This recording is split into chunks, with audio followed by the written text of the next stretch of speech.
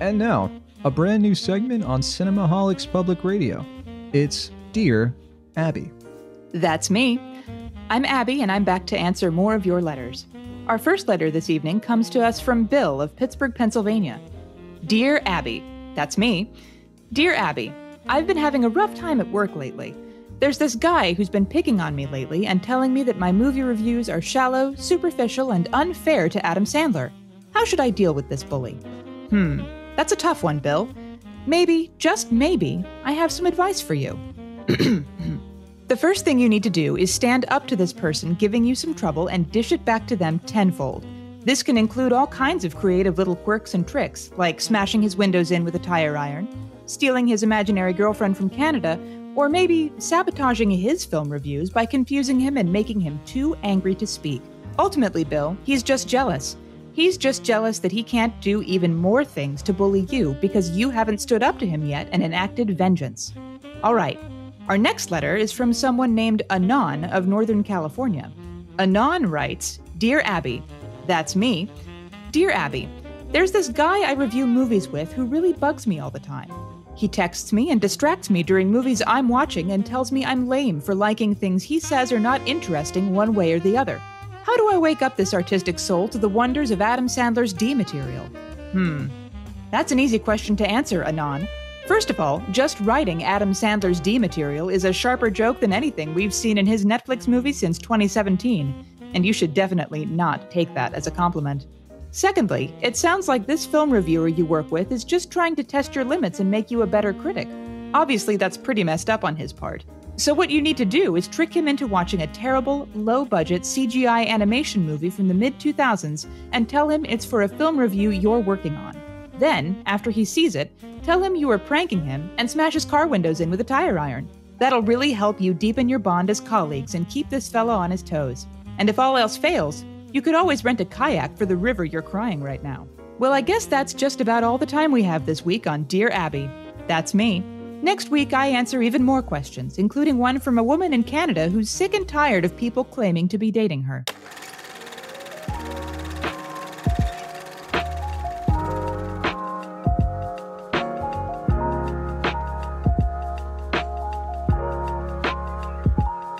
Welcome once again to Cinemaholics. From the San Francisco Bay Area, I'm John Negroni, box office columnist for Adam Tickets and editor-in-chief of Cinemaholics.com.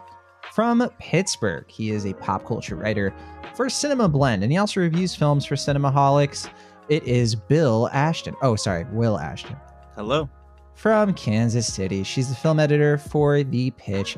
With bylines from Slash Film to Crooked Marquee, it is Abby Olcese. Sorry, I love rhyming that. It's fun.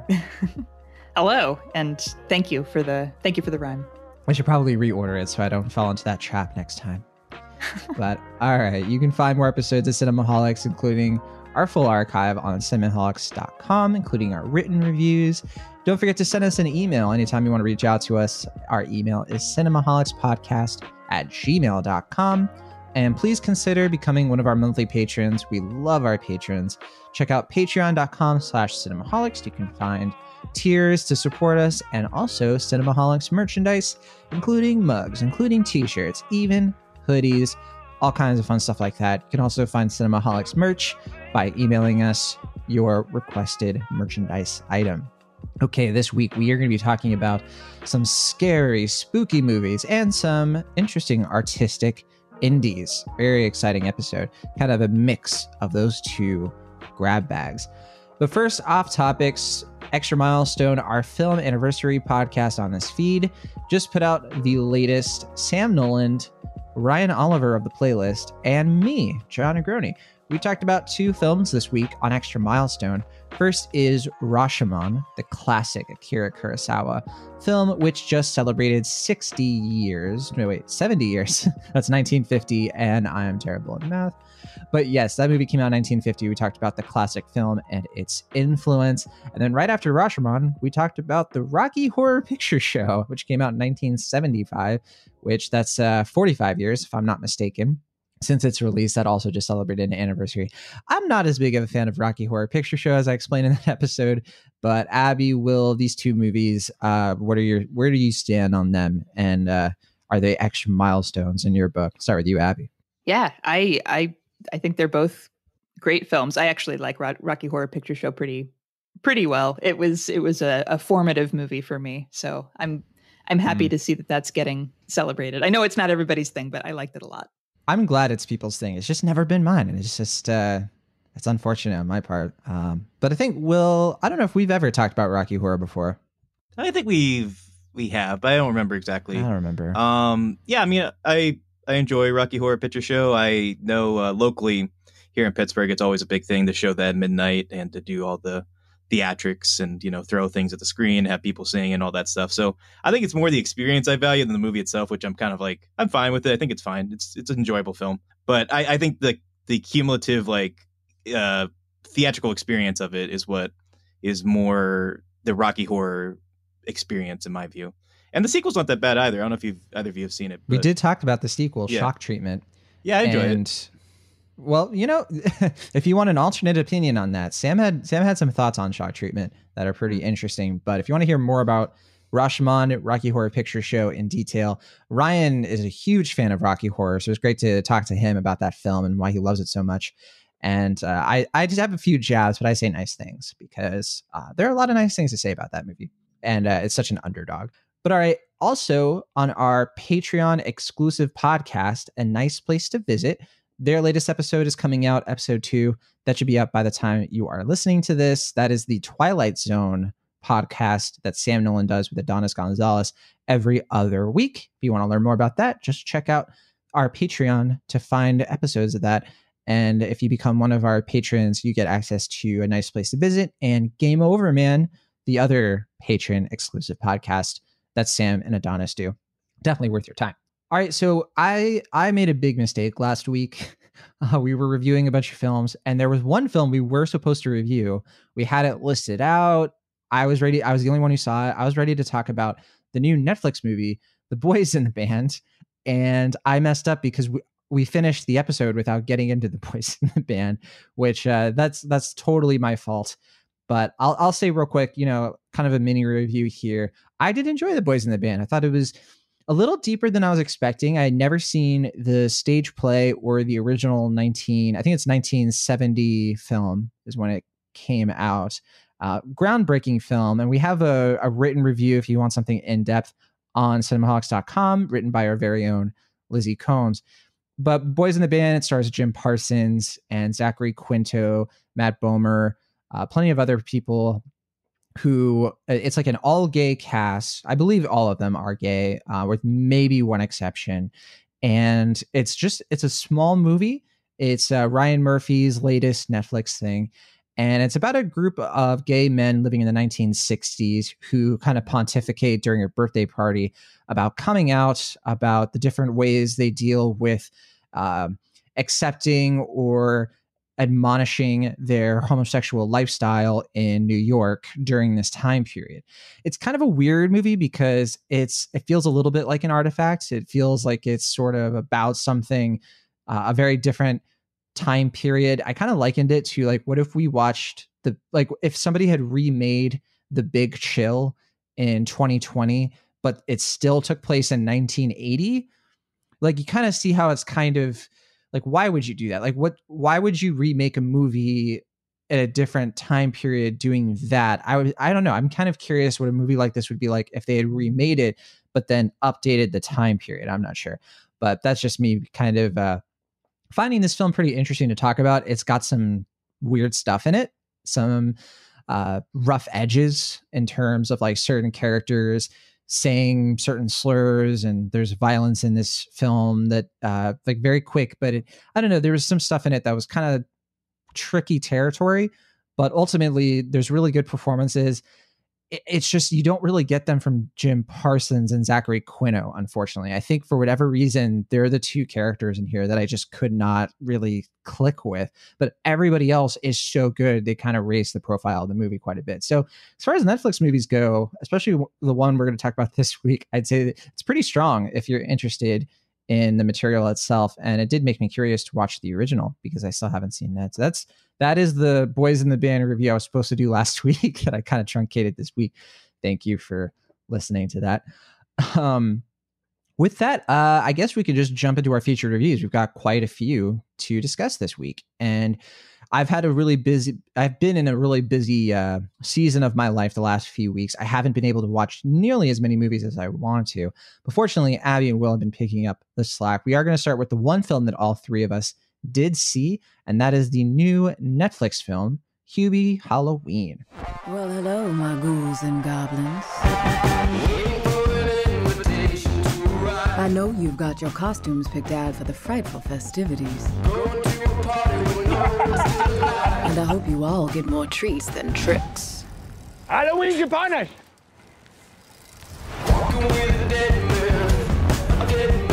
Is he a good guy? Hubie Dubois is the nicest guy in this town. Here are some happy Halloween word searches. You can pass it out to the kids. Thank you so much.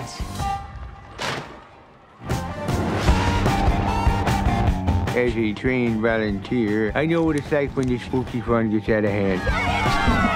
Officer D, the supermarket's selling expired bacon. Janet at the library has not been herself lately. I heard a voice in the sewer. I'm sorry, I didn't recognize him. All right, Hubie Halloween. It is a horror comedy. It is directed by Stephen Brill, who I think is pretty well known for his like Happy Madison films. He's been a director and screenwriter for things like Little Nicky, Mr. Deeds. I think his filmography goes back to like Drillbit Taylor, even farther to like Heavyweights. I think he worked on. I think he had an appearance in The Wedding Singer. If I'm missing anything, forgive me. And then I think he is the director of one of the films considered one of the worst films of like the 20 teens, which is movie 43. And he also directed a film that I maintain is not that bad. I actually enjoyed a bit. Sandy Wexler, one of the first Adam Sandler Netflix films that to this day Will Ashton wishes that is an opinion I did not hold. But yeah, Stephen Brill, not exactly a director with the best filmography, but is well known. I think Mighty Ducks, he was a screenwriter. I think Heavyweights is probably what some people would consider his best movie. A very varied filmography, I suppose. Yeah, more misses than hits, I guess, if we're being generous. But I mean, that's a staple of Happy Madison, I think, is more misses than hits. But yes, Adam Sandler appears in this film. He also produced it and co-wrote it with Tim Early. And it's a pretty big cast here. This is another instance of Adam Sandler sort of fitting in a lot of his friends to be in a movie. And also some, faces that you don't typically see in Adam Sandler movies, unless I just haven't been watching enough of them. I mean, you have Kevin James, Rob Schneider, you have Steve Buscemi. We tend to see them in these things. But then we also have Julie Bowen from Modern Family. We have Ray Liotta in here for some reason. June Squibb, who I think is the best character in this. Kenan Thompson, who's probably in second place for that. Maya Rudolph as well. And then there's like a surprise appearance by somebody who you probably wouldn't expect in a million years, and I won't give away that appearance there. But okay, Abby Olcese, can you walk us through the plot of Hubie Halloween and what did you think of this one? Yeah, I actually, against my better judgment, I kind of liked Hubie Halloween, but we'll get into that a little bit later. So it takes place in Salem, Massachusetts, home of the witch trials. And Adam Sandler is Hubie Dubois, which is a name that gets a lot of it gets a lot of jokes made about how goofy it sounds throughout the movie. He is kind of a well-meaning goofball who loves Halloween but scares very easily and gets made fun of a lot by the other townspeople. And he's big on Halloween enjoyment and safety, and has a lifelong crush on Julie Bowen's character, Violet Valentine, who he went to high school with. So this particular Halloween becomes kind of a crazy adventure for Hubie. He has a strange new neighbor played by Steve Buscemi who warns him that there might be some strange noises coming from his house. And so maybe he shouldn't be too worried about hearing all those noises because, it's important that he have his privacy for reasons, which we find out later. And also there's an escaped patient from a mental asylum on the loose that the police are trying to find. And also someone is kidnapping members of the town who have been particularly mean to Hubie, and nobody quite knows where they are ending up. So Hubie is trying to get to the bottom of all of these mysteries. And at the same time, Julie Bowen's children, our son and I think two of her foster daughters, are kind of off on their own Halloween adventure. So those are kind of the two things running in parallel. Which I thought, if you were going to take anything out of this movie, 100% take out the kids subplot, because it really is just like no point to it except to, I guess it's interesting to see Noah Schnapp in a, like, older now. This is the kid from Stranger Things, Will Byers, who is now, like, he has gone through puberty. So, like, I feel like this is the first time we've seen in a movie where he's a little older. He's like more of an older teenager, but still kind of a freshman in this. And the two daughters, like, that's just like a subplot that really doesn't have a point to it. But okay, Will Ashton, it sounds like you're the biggest fan of Hubie Halloween between all three of us. Am I? I don't think so. I mean, I'm just being facetious. Yeah, I mean, I don't. But that's the thing. It's like I don't think I'm that negative on the film either. I mean, I have been critical of Adam Sandler comedies. I mean, I think most people have. At least one way or another over the years. But this one, I mean, I think between The Week Of and Murder Mystery, which if I'm remembering correctly, were the last two under his Netflix contract.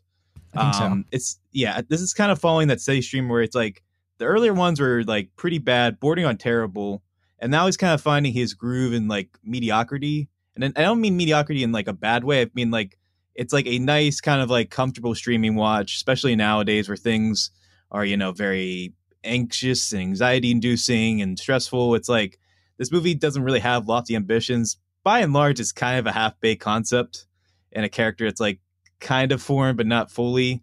But I mean, I do think that like most of the Sandler comedies where he is doing like a kind of goofy affectation and kind of playing it up like this, there is a warm sincerity to it that doesn't feel like offensive or like fully like mean-spirited. Like I think there is a sincerity to it that is kind of charming and sweet, and there is a good bit of energy and inspiration here as far as the Halloween horror elements to kind of bolster up the comedy, particularly around the middle where it felt like it was starting to lag a bit. And I think like you were saying, John, like the kind of extra subplots weren't really adding much to this whole thing, and it was kind of feeling like it was overextending itself. But as far as like a Netflix film, because I don't know if I should really compare it as like a regular like movie, because it does feel like very much like a Netflix exclusive to me. Like it's fine, it's good like background content for seasonal watch.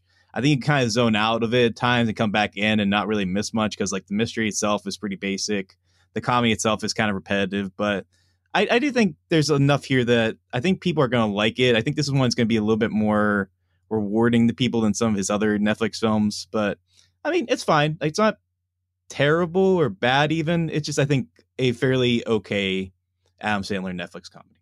Yeah, it's pretty accessible. Like, I could actually watch this with, like, not a kid, but like an old, like maybe a preteen, somebody who's as young as like 12, 13 years old. This is like humor that they would probably find funny. I kind of made the joke too that this really feels like a film I would have seen in like a friend's basement in 2005. You know, it's like, it's in that sort of like Talladega Nights, Mr. D. It's like that, just that kind of like sense of humor that is pretty goofy, pretty restrained. And for like the vast majority of people, that is totally all right. That's kind of what they're in for. It's just one of those movies that, like, yeah, you have to really manage your expectations and not go into it expecting the funniest movie of the year. I did find this movie funny, though. There were like a good portion of jokes in here that I thought worked pretty well, like to the point where so much of it is like not really funny, but then a bunch of it is, that whenever I did find something funny, I was like pleasantly surprised. I was like, oh, that actually was funny. And there was a couple of times where I actually rewound the film to replay a joke because I thought it was that funny. Like that never happens anymore. It seems like even films I find pretty funny, they just tend to not really tickle my funny bone enough for me to want to like immediately rewatch it. So that was a fun thing. In terms of the concept of this really does feel like a movie based on an SNL skit, even though it's not. But I kept thinking about that the entire time. I was like, this is something, especially with all the SNL actors they have in this, it does really feel like I wouldn't be surprised if like in the late 80s, Adam Sandler had played this character and I just didn't realize it. And they decided to make a movie out of it. That's kind of like the feel this thing has. But yeah, I guess there's like funny recurring jokes in here, but then there's other ones that just keep happening for some reason. Like there's this running joke where things are thrown at him and they get like increasingly like more dramatic. There's like a thermos that just can do anything that I thought that's a fun concept. You know, it's like very harmless fun. But then there are some jokes. I think the fact that he's scared at everything, it's never that funny, but they keep doing it for some reason. And there was some slapstick like that was just really like, okay, you know, when does this thing end? But yeah, I can't say that I heavily disliked this. I found enough in it to enjoy an early Halloween evening at home.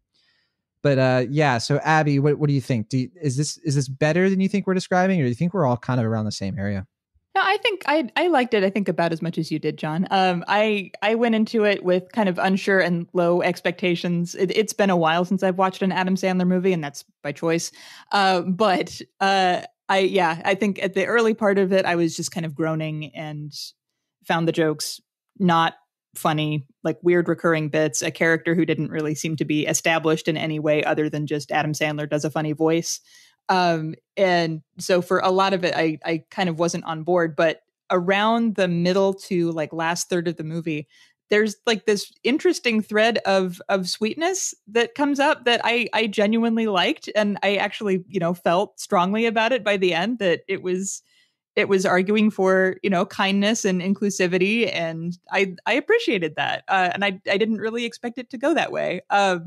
So yeah, there's a little more heart here, I think, than I was really expecting. I feel like the aesthetics of it are kind of pleasant and Halloweeny. It's good.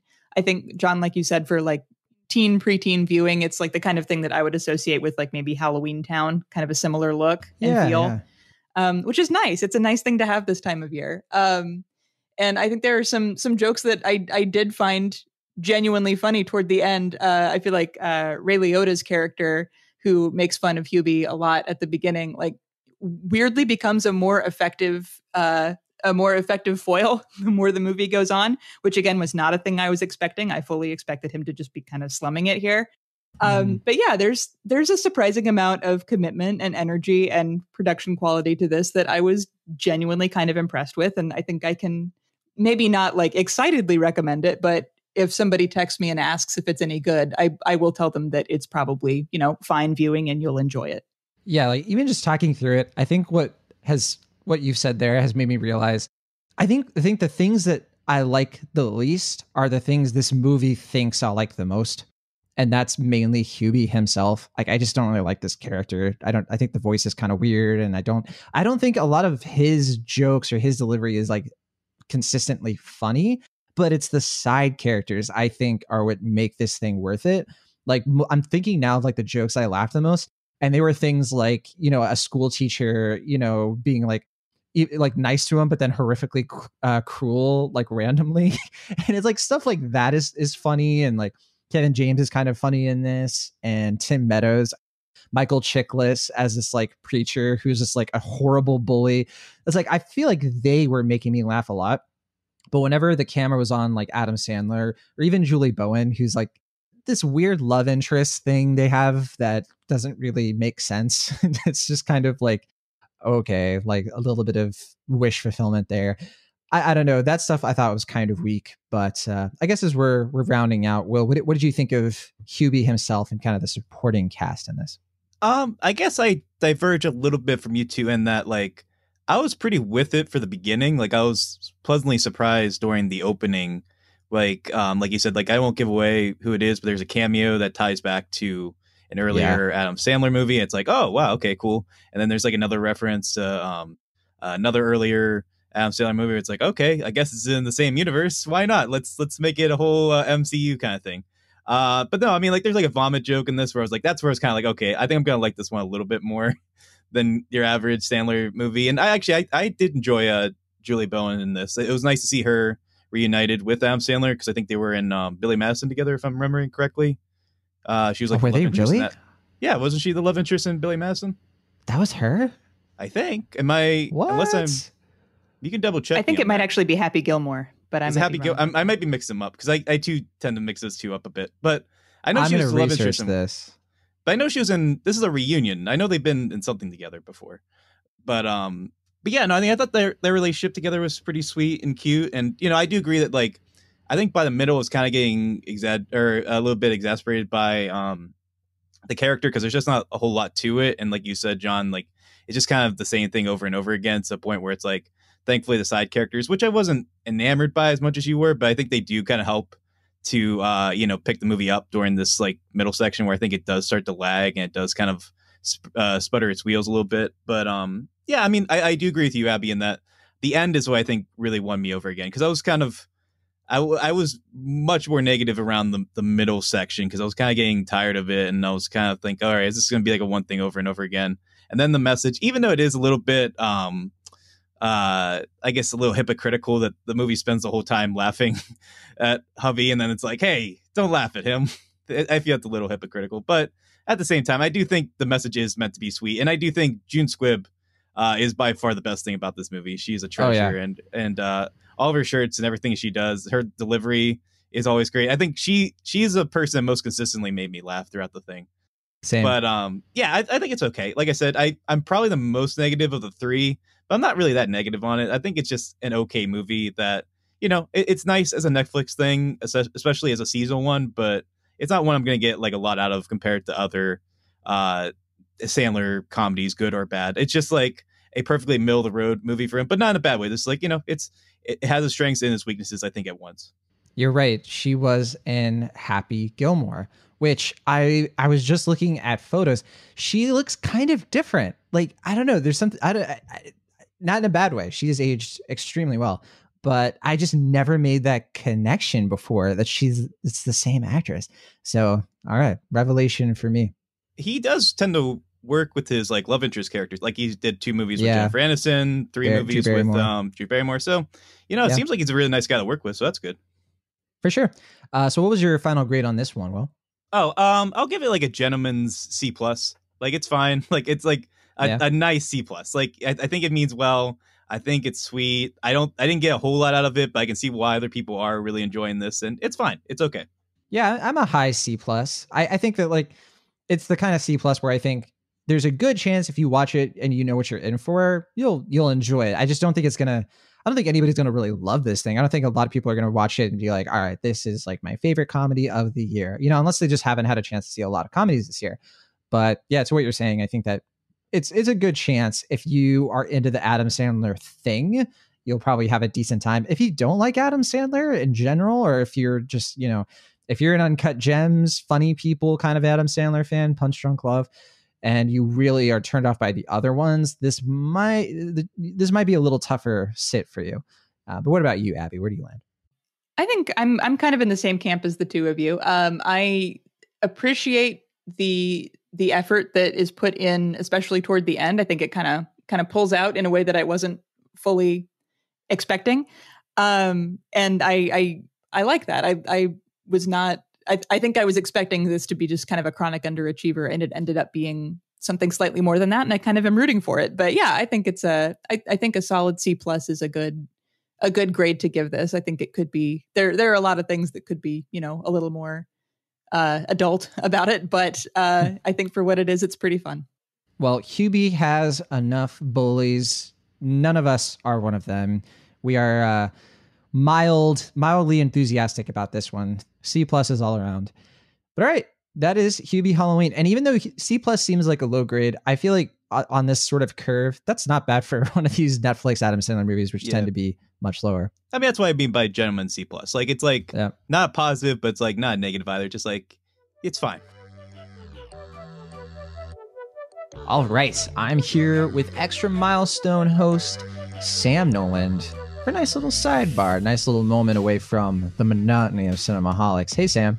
Hey, John. It's good to be here. And listen, let's just cut right to the chase. We have a great podcast for the listeners to check out. That's right. We're here to tell you about The Pop Culture Show, which is one of the top pop culture podcasts. It's awesome. They have amazing guests, really funny segments, which I know our listeners, they're all about funny segments. Mm-hmm. And my favorite part, they have some incredible giveaways, Sam. Yeah, these giveaways are not something that you're going to want to just blink twice at, if that even means anything. And I'll have you know that all three of the hosts, Barnes, Leslie, and Cubby, have been in radio and television for many years, many more than us, as a matter of fact, and have tons of connections to reel-in guests that other podcasts just don't have access to. So this is what sets the Pop Culture Show apart. Yes, as podcasters ourselves, we know getting guests is actually really hard. It does take a lot of experience and connections and all that fun stuff. And you will definitely get that with the Pop Culture Show. But okay, you want to hear about the giveaway? Yeah. I do too. So this month, the Pop Culture Show is giving away a free 4-night stay to one of the best resorts in the Caribbean. Now, I'm from the Caribbean, so I definitely put my stamp of approval on this place. It's called Cat Maison Resort and Spas in St. Lucia. It is awesome. And Sam, how do I qualify to get this free 4-night stay? How do I do it? John, I'll tell you. Now, you're probably thinking that it's a very complicated process, lots of digital hoops to jump through. Not this giveaway. To get qualified for this 4-night stay, all you have to do is listen to the Pop Culture Show. That's all it takes. Right. Yeah. Very simple. Now, if you're wondering, okay, well, I want to listen. Where are the episodes? All right, here's all that info. Pretty easy. They have new episodes dropping every Monday at 10 a.m. Again, that's Monday at 10 a.m., Mondays at 10 a.m. And so, yeah, just subscribe to the Pop Culture Show on Apple Podcasts, iHeartRadio app, anywhere you get podcasts. They're all over the place. Sam and I were talking earlier about how annoying it is sometimes that some podcasts, they're hard to find. Like you're trying to, I just want to subscribe. And this is one of the Pop Culture Shows, one of the ones that makes it pretty easy. Yeah. So this is your one-stop shop, so to speak, for the latest celebrity news, funny observations from the massive, ever-expanding world of pop culture, and just an all-around fun podcast for you to check out, which I know is never a bad selling point. It is the Pop Culture Show. That is a big reason we wanted to share it with you. We know you all want to have some fun. You'll definitely get that with the Pop Culture Show. But okay, you can get more info on the Pop Culture Show and, of course, that free vacation by going to thepopcultureshow.com. So easy. thepopcultureshow.com. Check it out. You will be glad you did.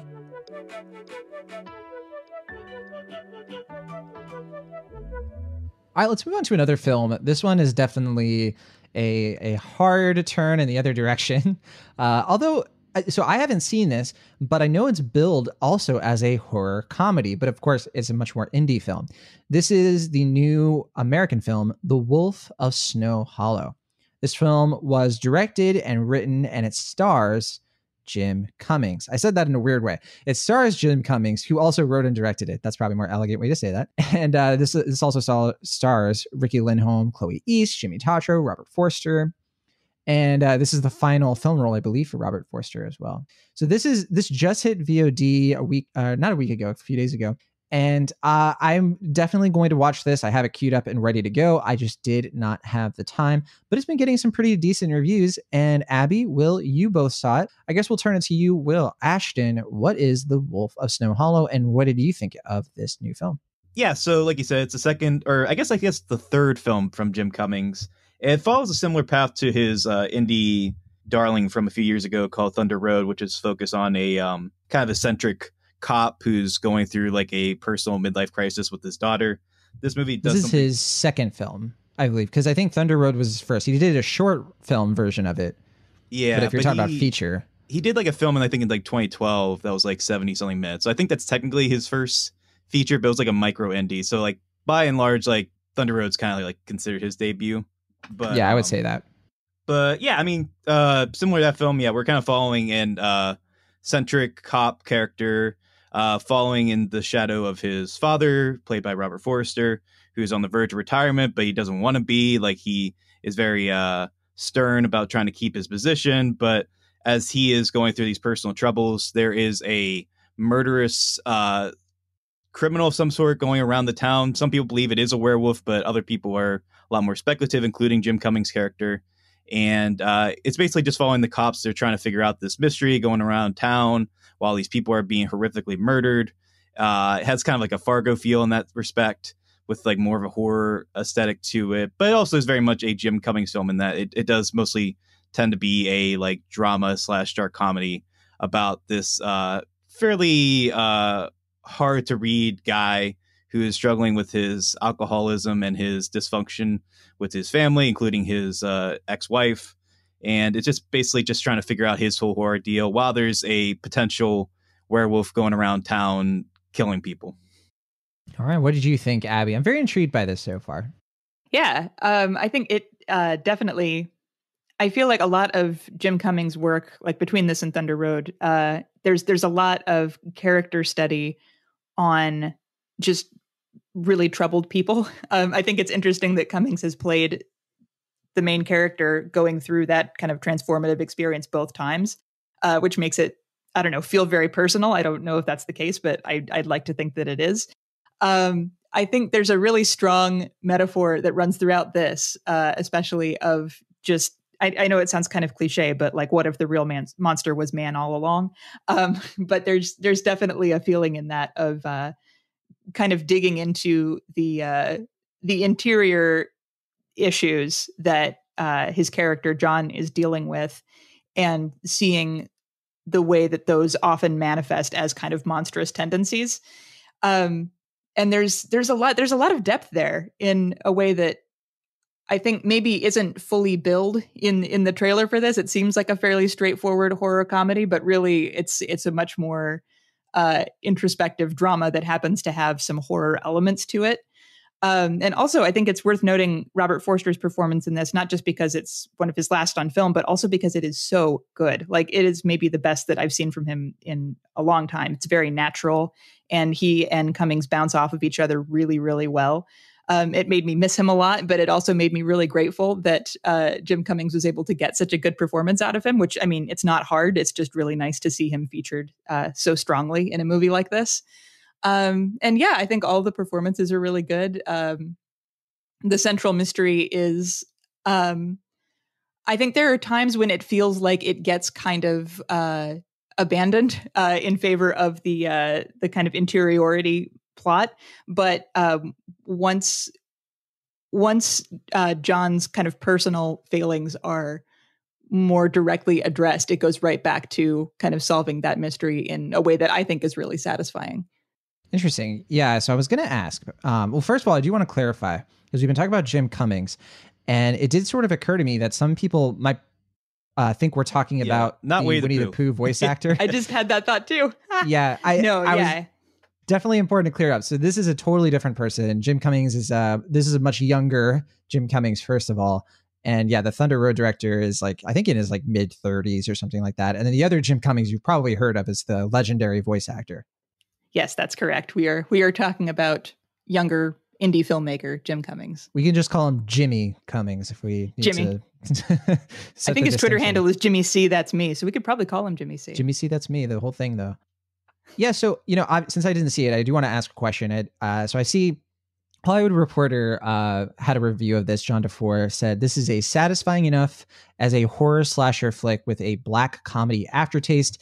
It has some commercial appeal, but doesn't represent a step forward artistically." Will, what do you think of that assessment? Agree, disagree? Well, that's the thing. I mean, I really liked Thunder Road. I think that was a really strong debut or introduction, at least, to Jim Cummings as a filmmaker, as well as an actor and screenwriter. And I think this movie, by and large, I think it's a mess. As far as like, I think he's smart about, he's taking the elements that worked really well in Thunder Road, and he's just like, well, what if there was a horror element going on, and also Robert Forster's there? And I agree with you with Abby in that. I think Robert Forster is really good in this, and I'm kind of sad that he's not in it more. But I think the scenes that we do get with Robert Forster, especially considering that it is his last performance, or at least one of the last ones, is really touching and sweet. And I think those are some of the best moments in the film. But I just don't think he quite balances the genre elements here. I think by the end, he starts to. Like, I think it kind of finds its sure footing by the second half, which is why I'm a little bit more receptive to the film, I think, overall. But I think in the beginning, especially in the first like 40-ish minutes, I think it's like all over the place tonally. I think the comedy is like a little bit over diluted at times, to the point where it kind of undermines, I think, the like severity of the character study that they're doing. And I also feel like Ricky, I forget her last name, but she's Lindholm. Lindholm. I think she's good in this, but I don't think she really gets a lot to do, unfortunately, which is a shame. Is she funny? Because she's really funny in other things. That's one of the things I'm very curious about. She's like dryly funny. She doesn't really get a lot to do though. Like she's around a lot, but she doesn't, like, her character isn't fully fleshed out, I don't think. But I mean, she does the part commendably well. I think she's kind of feels like a character that's not fully formed in this, in my opinion. But I think that's where I stand on the film overall. Is I think there's something really interesting here that comes out at times. And I think it's very apparent that Jim Cummings is a very good filmmaker. And I think he's obviously super talented. And I think it's definitely his style. And I think he has a assurance to him as a filmmaker that's really exciting and intriguing to watch. And I'll definitely keep up with whatever he has next. So I think he's on the verge of making some really great art. But I feel like this is a very much a sophomore effort in that, like, it kind of feels like he's trying to expand himself, trying to do different things. And I don't think all those horror / like kind of dark comedy elements fully work for me as far as like what they're trying to do, it interwoven with the more serious character stuff. But it is a fascinating mess, I'll say. All right. And I think, Abby, you probably have something to say. I want to hear what you think about Ricky Lindholm, of course, but then also, some of this artistic balance as we start to move into final thoughts here. Yeah. I think there's probably something to be said for this being kind of Thunder Road, but with werewolves. I think there's maybe there's a lot of similarities there. And I could see if you were somebody who was really impressed by that movie and then watched this and saw a lot of the same elements, that you would be interested in seeing Jim Cummings kind of branch out a little bit more. But I still think that it's executed really well. I think it gets at some really strong ideas. I feel like this is a way to bring people who might not usually engage with a movie like Thunder Road, maybe, or like with more dramatic character study elements into a space where they are suddenly going to have to, which I think is really interesting. I think the tonal balance struggles at times, but it finds its way in the end. And mostly I think it's a really interesting genre experiment to watch, even if it doesn't always work. But I think the performances are really good. I think Ricky Lindholm, you're right, doesn't get a ton of range to express, but she gets a lot out of just getting to be the most competent and level-headed character in a given scene a lot of the time. And I think her character does get what she deserves in a positive way by the end of the movie. So it recognizes that competency in her, but she also just doesn't always necessarily get to be as funny as you might expect given her background. Abby, what would be your final grade for this one? I really enjoyed this a lot. I would give it, I think I would give it an A-. Just personally, I enjoyed it a lot. I like the performances in it. I feel like the strengths definitely outweigh any of its other maybe minor structural issues. I think it's probably going to end up being one of my favorites of the year. I know it's not a perfect film, but I still think it's really good. Yeah, I think you've definitely made it sound more than anything pretty idiosyncratic, which is what has me more interested. I get, I'm expecting now a film that definitely won't be as cohesive as maybe some of my favorite films in this genre can be, but I'm definitely in the mood for a film like this. So you definitely sold me on it. Will Ashton, what about you? What's your final grade on this one? Yeah, I mean, I guess I'm a little bit more negative than the consensus is, and certainly, I guess, compared to Abby. I mean, I enjoyed it more than I didn't, particularly because I agree with Abby. I think by the end, he does kind of figure out his groove. And I think it does kind of come into its own by the end. I do think what it communicates as far as its themes and messages by the end is intriguing. I just don't think the road there quite works. Like, I think it's kind of all over the place tonally, like you were saying. And I think it's not quite able to balance all the different genres in a way that I think makes it completely satisfying. Like if you were to go into this as a horror movie or a dark comedy in the vein of like Fargo or whatever. But I think it's apparent that Jim Cummings is really coming into his own as a filmmaker. I think he's definitely smart about it as far as being an indie filmmaker. I think he's kind of gradually working his way up. And I'm very intrigued to see what comes next. I'm hoping this is like kind of like a minor hiccup in that, like, I think his other movies are hopefully going to be like really great. And I think this one is solid enough that it's at least very intriguing enough for me that I'm willing to overlook some of its flaws. and recognize a filmmaker who's doing some really interesting work. But for me, I'll give it like a low B minus. I enjoyed the ride by the end, and obviously I think if anything, it just needed more Robert Forster, because I think most movies need more Robert Forster. But it was really nice to see him get this final rodeo, and I think Jim Cummings is on the path of doing something very fascinating as a filmmaker. But this one, it's not Thunder Road for me, but not a lot of films are Thunder Road. So a small minor, but relatively enthusiastic B minus for me. All right, quite a discrepancy this week. It's an A minus for Abby, a low B minus for Will Ashton. So right now, you can decide for yourselves. You can check it out on video on demand, and it's also playing in limited select theaters. There was actually a drive-in that was playing this. There might be some drive-in availability for some of you listeners as well, and hopefully you'll all enjoy it. So that is The Wolf of Snow Hollow. All right, let's talk about a film that I believe just came out on Netflix this past week or a couple of days ago by the time you're listening to this. This is the 40-year-old version, which, Abby, you had a chance to watch. Will and I did not catch it. This is the directorial debut of Radha Blank. It was a film. It was actually written and directed by her, and it stars her. So this is another, in the same vein as Wolf of Snow Hollow there. But yeah, this is a comedy that premiered at the Sundance Film Festival. I didn't get a chance to see it there, but it's definitely been on my radar. It's something that I think a lot of people have been championing now that's finally getting its due. It's a long film, 129 minutes, so a little over 2 hours. But Lena Waithe produced this along with a host of other people. Definitely getting a lot of attention as a film worth seeking out. But Abby, what is the deal with 40-year-old version? That's quite the film title. I know, and I think the comparisons to 40-year-old virgin are probably I think they're probably a little bit intentional. There's some kind of questioning about where you're at that spot in your life, in both of them, and considering ideas of arrested development and growth. But yeah, it's about Radha, played by Radha Blank. I think it's kind of a semi-autobiographical film for her, who is a playwright. She received a award as a talented 30 under 30 playwright, but hasn't really been able to do anything since. She's a teacher at an after-school program in Harlem, and she is trying to get her new play produced, but is having difficulty finding people who are interested in producing it. And she's kind of assisted by her high school best friend, Archie, who's also her agent.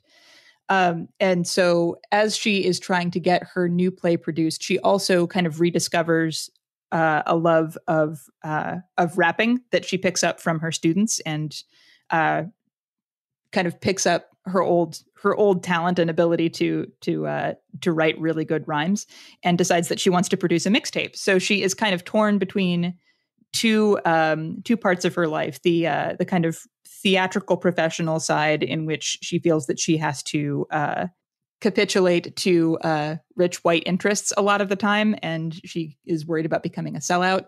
And this other side of her, the rap side of her, which she gets criticized for because of her age. She's like 39, about to turn 40. But she feels is much more authentic to her experiences and what she actually wants to produce artistically. So she kind of goes on a journey there, and a lot of the rhymes that she creates are specific to her experience as an artist, her experience as a 40-year-old woman, and all of the physical and emotional changes that are going along with that. I like this movie a lot. I think it's very sweet and very genuine. I feel like there's a lot of influence, good influence from other filmmakers. I think most specifically, I noticed a lot of Cheryl Dunye, who made The Watermelon Woman, and also early Spike Lee. Just a very strong connection to place and community, and the characters that live in that community, not just Radha. So like there are a lot of interviews with people on the street, the guy who runs her bodega, clips with her students, that don't feel hyper written. They feel very natural and unrehearsed. I think her interactions with all of the other characters around her feel very genuine, and her embodiment of herself as a 40-year-old woman. I believe Rada Blank herself is 44. But just engaging with yourself at that point in your life, it feels like she is very much taking a look at herself and her needs and her desires and her personality, and also all of the things that she's done up in her life up to that point and how she feels about them. So it feels like a real genuine reckoning. And she's very generous with the people around her and also herself, the places where she needs to grow and the things that she's genuinely proud of. Yeah, this film has a 97% on Rotten Tomatoes, so it's one of the highest rated films of the year right now.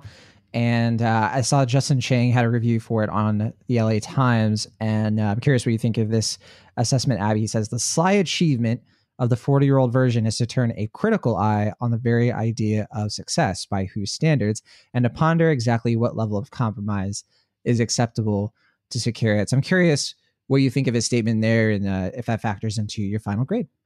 Oh, for sure. I think it definitely does. Questions about artistic integrity and compromise and the meaning of success, professional versus personal, and if there really should be a divide between the two. And I think it comes down on it in a way that I think feels very mature and thoughtful from somebody who clearly has had to think about this a lot. And it's really enjoyable to watch her character go through that process and know that that's something that feels very personal to Rada Blank as an artist herself. I really enjoyed watching this. I think it's really charming. And there's also a lot going on artistically. I would give it, I would also give it an A-. I'm very positive on this one. And I think a lot of people, it's the kind of thing that I think Netflix hasn't been super great about marketing it, unfortunately. But it's the kind of thing that I think when people find it, they will really enjoy watching it and they will be happy that they have invested the time in it. Yeah, this has been such a strong year for Sundance films. You know, even just in like the last 2 weeks. Last week we had Dick Johnson is Dead, which you also had a really high grade for, and then this one this week. So that's really great to see these Sundance films getting a little bit more attention. Sometimes they get buried because this is the time of year where we're still, dealing with New York Film Festival and TIFF. But yeah, and I think, Will, you started 40-year-old version and are planning to finish this one pretty soon. Yeah, I mean, I didn't realize how long it was. It's a little over 2 hours, so I thought it was a shorter film. So I didn't get a chance to finish it, but I did watch a decent bit of it. And I'm enjoying it so far. It has that kind of like shaggy 90s Sundance feel that you just don't see a lot these days. And it's really kind of fun and refreshing to see that again. I'm kind of bummed because it is shot on 35 millimeter that there wasn't a traditional theatrical release for this. But obviously, like with things just the way they are right now, I'm glad that it's getting a wide release as it is. And, it's a shame that Netflix isn't promoting it more, but I am looking forward to checking out the rest. And I'm encouraged to hear that Abby is so strong on the film. Absolutely. All right. That is the 40-year-old version. You can watch it right now on Netflix. All right. Let's talk about another film that premiered at Sundance, and it's a film similarly that you can catch on streaming. This is Charm City Kings, which is now released on HBO Max. This was one of my surprise favorites of the festival.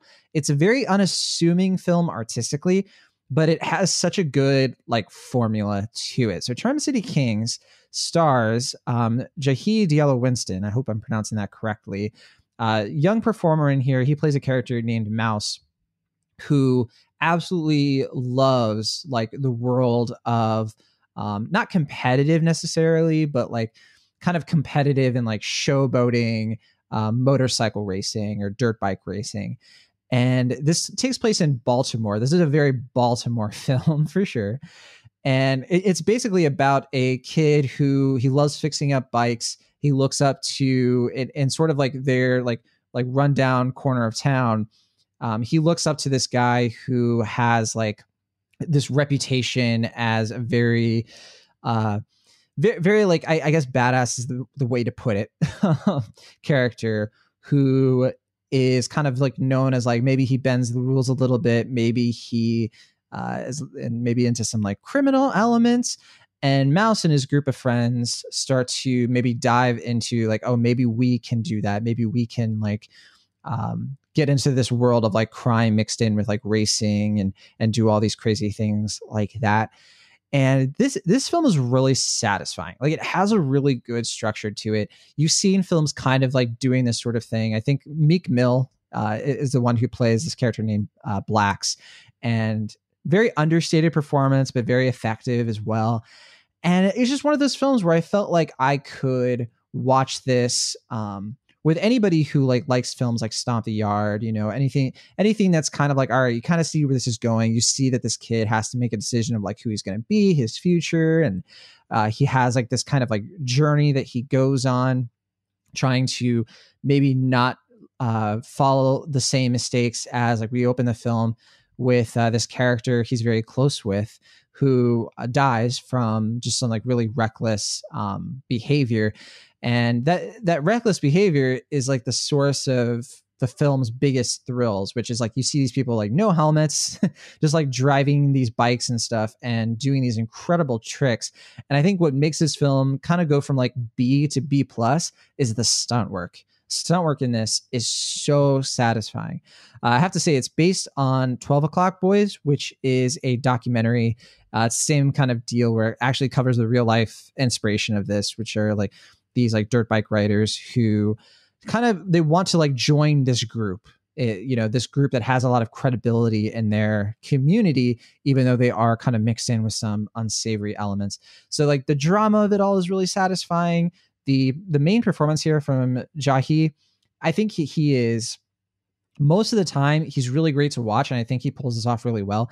He comes into his own a lot more as the film goes on. At the very beginning, he is that sort of like earnest character who the whole time we're thinking, why can't you be smarter?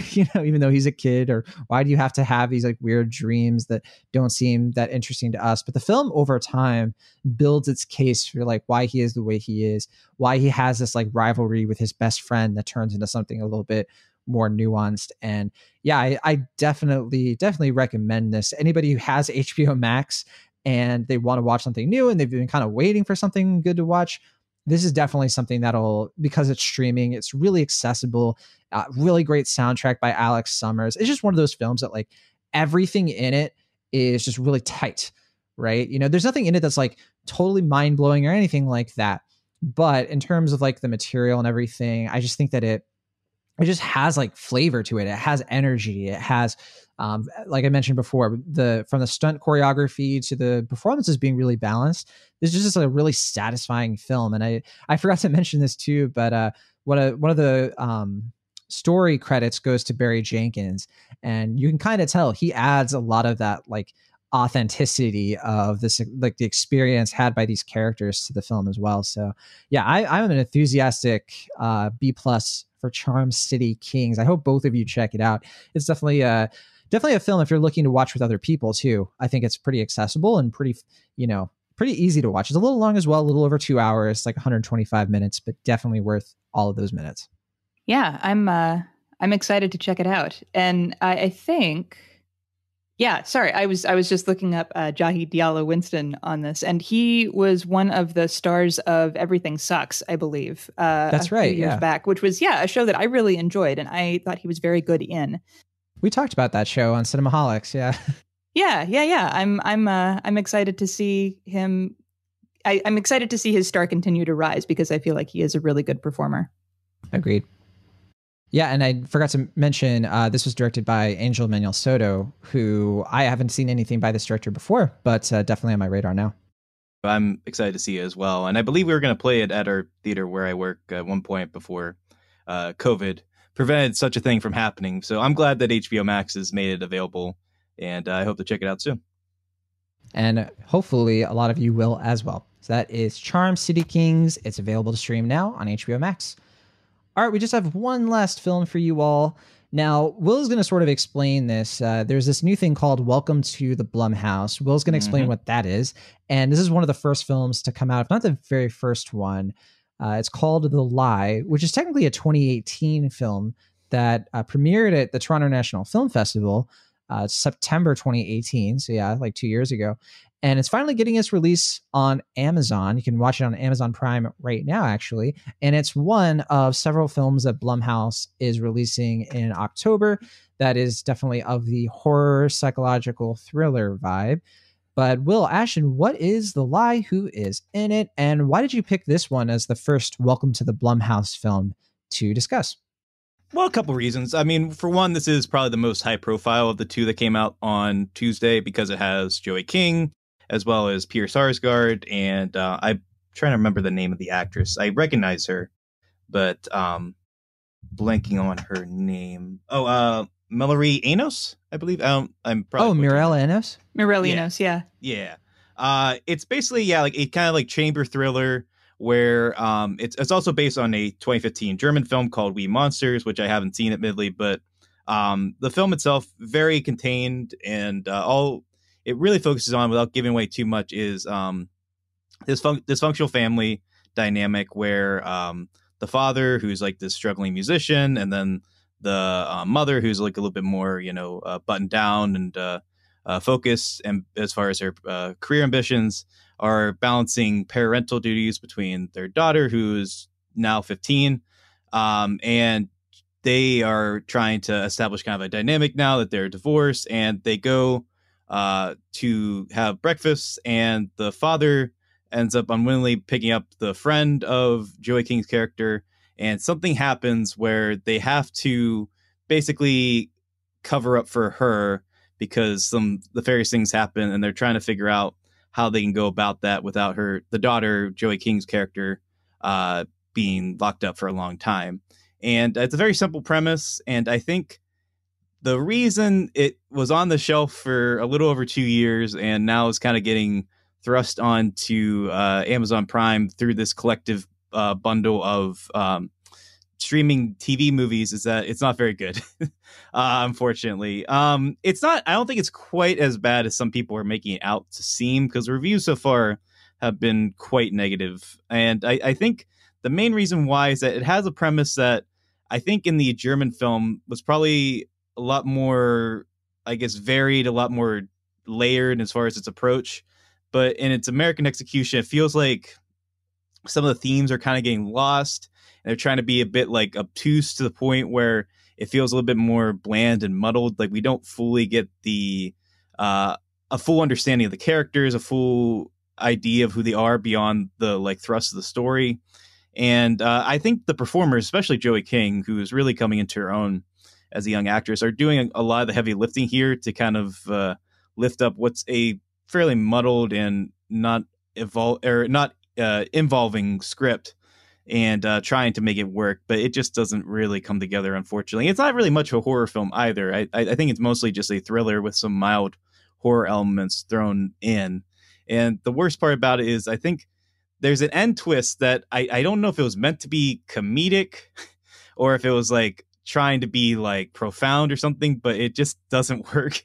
It would be more believable, without giving away, it would be more believable if it was revealed that like Peter Sarsgaard was Joey King the whole time. Like that would be more believable than what the ending is for this film, which is unfortunate because it wasn't very good to begin with. And then the end kind of just makes it worse than it already was. So unfortunately, this is a not great way to start this festival. I think it's a very interesting idea, the Welcome to Blumhouse thing, where like, you give these smaller movies a big platform, especially now when there aren't theaters to go to and people really want these eclectic horror movies to check out through a Blumhouse banner. But this one just kind of feels like they didn't know what to do with it. Didn't really have anything about it beyond Joey King's involvement to really make it accessible to a wide audience. I think they kind of just threw it in here with these other movies I believe were produced for this series just because they wanted to get it off their hands, I think, which is a shame. Because, like I said, it's not very good, and it doesn't seem like it's getting much of a warm critical or audience response. And not a fun way to start this series, unfortunately. Yeah, it's definitely got some middling reviews so far. It's got a 45% on Rotten Tomatoes. That's only out of 42 reviews. I have a feeling a lot of those are TIFF, and not a lot of people have been reviewing this since it dropped on Amazon Prime. But yeah, I'll read the Rotten Tomatoes consensus, which is pretty brutal. It says, queasily compelling without ever truly coming together, The Lie won't fool many viewers seeking worthwhile horror fare. That's pretty negative. I think it's because its average rating, even though it's 45%, the average rating is 5.35, which is actually really low for especially a horror film that kind of like on the festival circuit. Like they tend to be pretty like better rated than this. So that is a surprise to see. But all right, so that is The Lie. It sounds like it's maybe not worth checking out unless you're really curious, but it is pretty accessible. You can check it out. And Will, I know there's some other Welcome to Blumhouse films that are going to be coming out soon. There's also Black Box, which you saw, which we might have time to discuss a little bit next week. That's another Sundance film, actually. But would you recommend Black Box over The Lie? Not to get into it. I don't think that one quite works either, but it's definitely better than The Lie. I think that one's a lot more intriguing, and I would like to discuss that more if you or any of the listeners check that out, because I think the idea there is very intriguing. It's basically the log line would basically be like if you took the Eternal Sunshine Machine and you took it to a sunken place. Like that's like the basic idea of the film. Wow. Which is very intriguing in like a kind of Black Mirror sort of way. But yeah, I have more to say about that next week. Yeah, I think we'll definitely make some time for more of these Blumhouse films. I almost thought about doing like a whole bonus episode just for them at some point in October, but we can probably squeeze them into Cinemaholics. It's just October is a stacked month. We were just talking off the air, like what we're going to be covering. There's quite a lot, so definitely keep your eyes on the Cinemaholics feed for all kinds of reviews coming up in the month of October. I do think it's kind of strange that this month we aren't getting any sort of like high profile horror films or anything that's like of a big budget. As far as I understand, that's like in the horror genre. Not that horror films tend to be pretty big budget, but I guess it's just that kind of year. This year has been a strange one, but we'll be covering all kinds of films hitting streaming and indie releases over the next few weeks. But all right, that'll do it for our show this week. Thank you as always for listening. If you'd like to connect with us on Facebook or Twitter or Instagram, our show notes have links to all of that stuff, including our Cinemaholics merch, our Patreon, all kinds of stuff we discussed here on the show. And you can also follow the three of us on Twitter. I'm at John Negroni. And Abby, what is your Twitter handle? At Abby Olcese, ABBYOLCESE is where you can find me. Yeah. And what do you have like a big plug for this week? Anything cool you've been working on? I have some things coming out. Let's see. There's a movie coming out on Shudder on October 15th called The Mortuary Collection that I'm actually quite fond of. And it's really fun. And I got to do an interview with the director of it, as well as Clancy Brown, who is the star, who you might recognize from like literally every movie ever. So that interview should be running on the Pitch website sometime before the 15th. So like early in the week. And you can also read the review that I wrote of that from Fantasia, which is also currently up at the Pitch. All right. Definitely check all of that out and follow Abby on Twitter to find even more. Will Ashton, we've got more of your TIFF reviews coming out this week, slowly but surely. Mm-hmm. Yeah, but I think you have a new one out as of a couple of days ago that people can check out. I think it's I Am Greta. Yeah, the Hulu documentary, which I believe comes out the first week of November around election. So if you want to hear my early thoughts on that, check out that review. Yes, definitely follow Will on Twitter as well, as we have more TIFF reviews coming out under his pen name, which just happens to be the same name he uses all the time, just Will Ashton. But all right, that'll do it for our show this week. I haven't been up to anything, unfortunately. I almost wrote a fan theory about Avatar: The Last Airbender, but then I literally had zero time. So maybe that's going to be coming out at some point. Basically, I'm working on a theory of if there's flat earthers in Avatar: The Last Airbender universe. It's terrible, but it's coming. So hopefully that'll be out soon. But all right, that'll do it for our show this week. Thank you as always for listening. From the Internet California, I am John Negroni. From the Internet Pennsylvania, I'm Will Ashton. From the Internet Kansas City, I'm Abby Olcese. See you next time.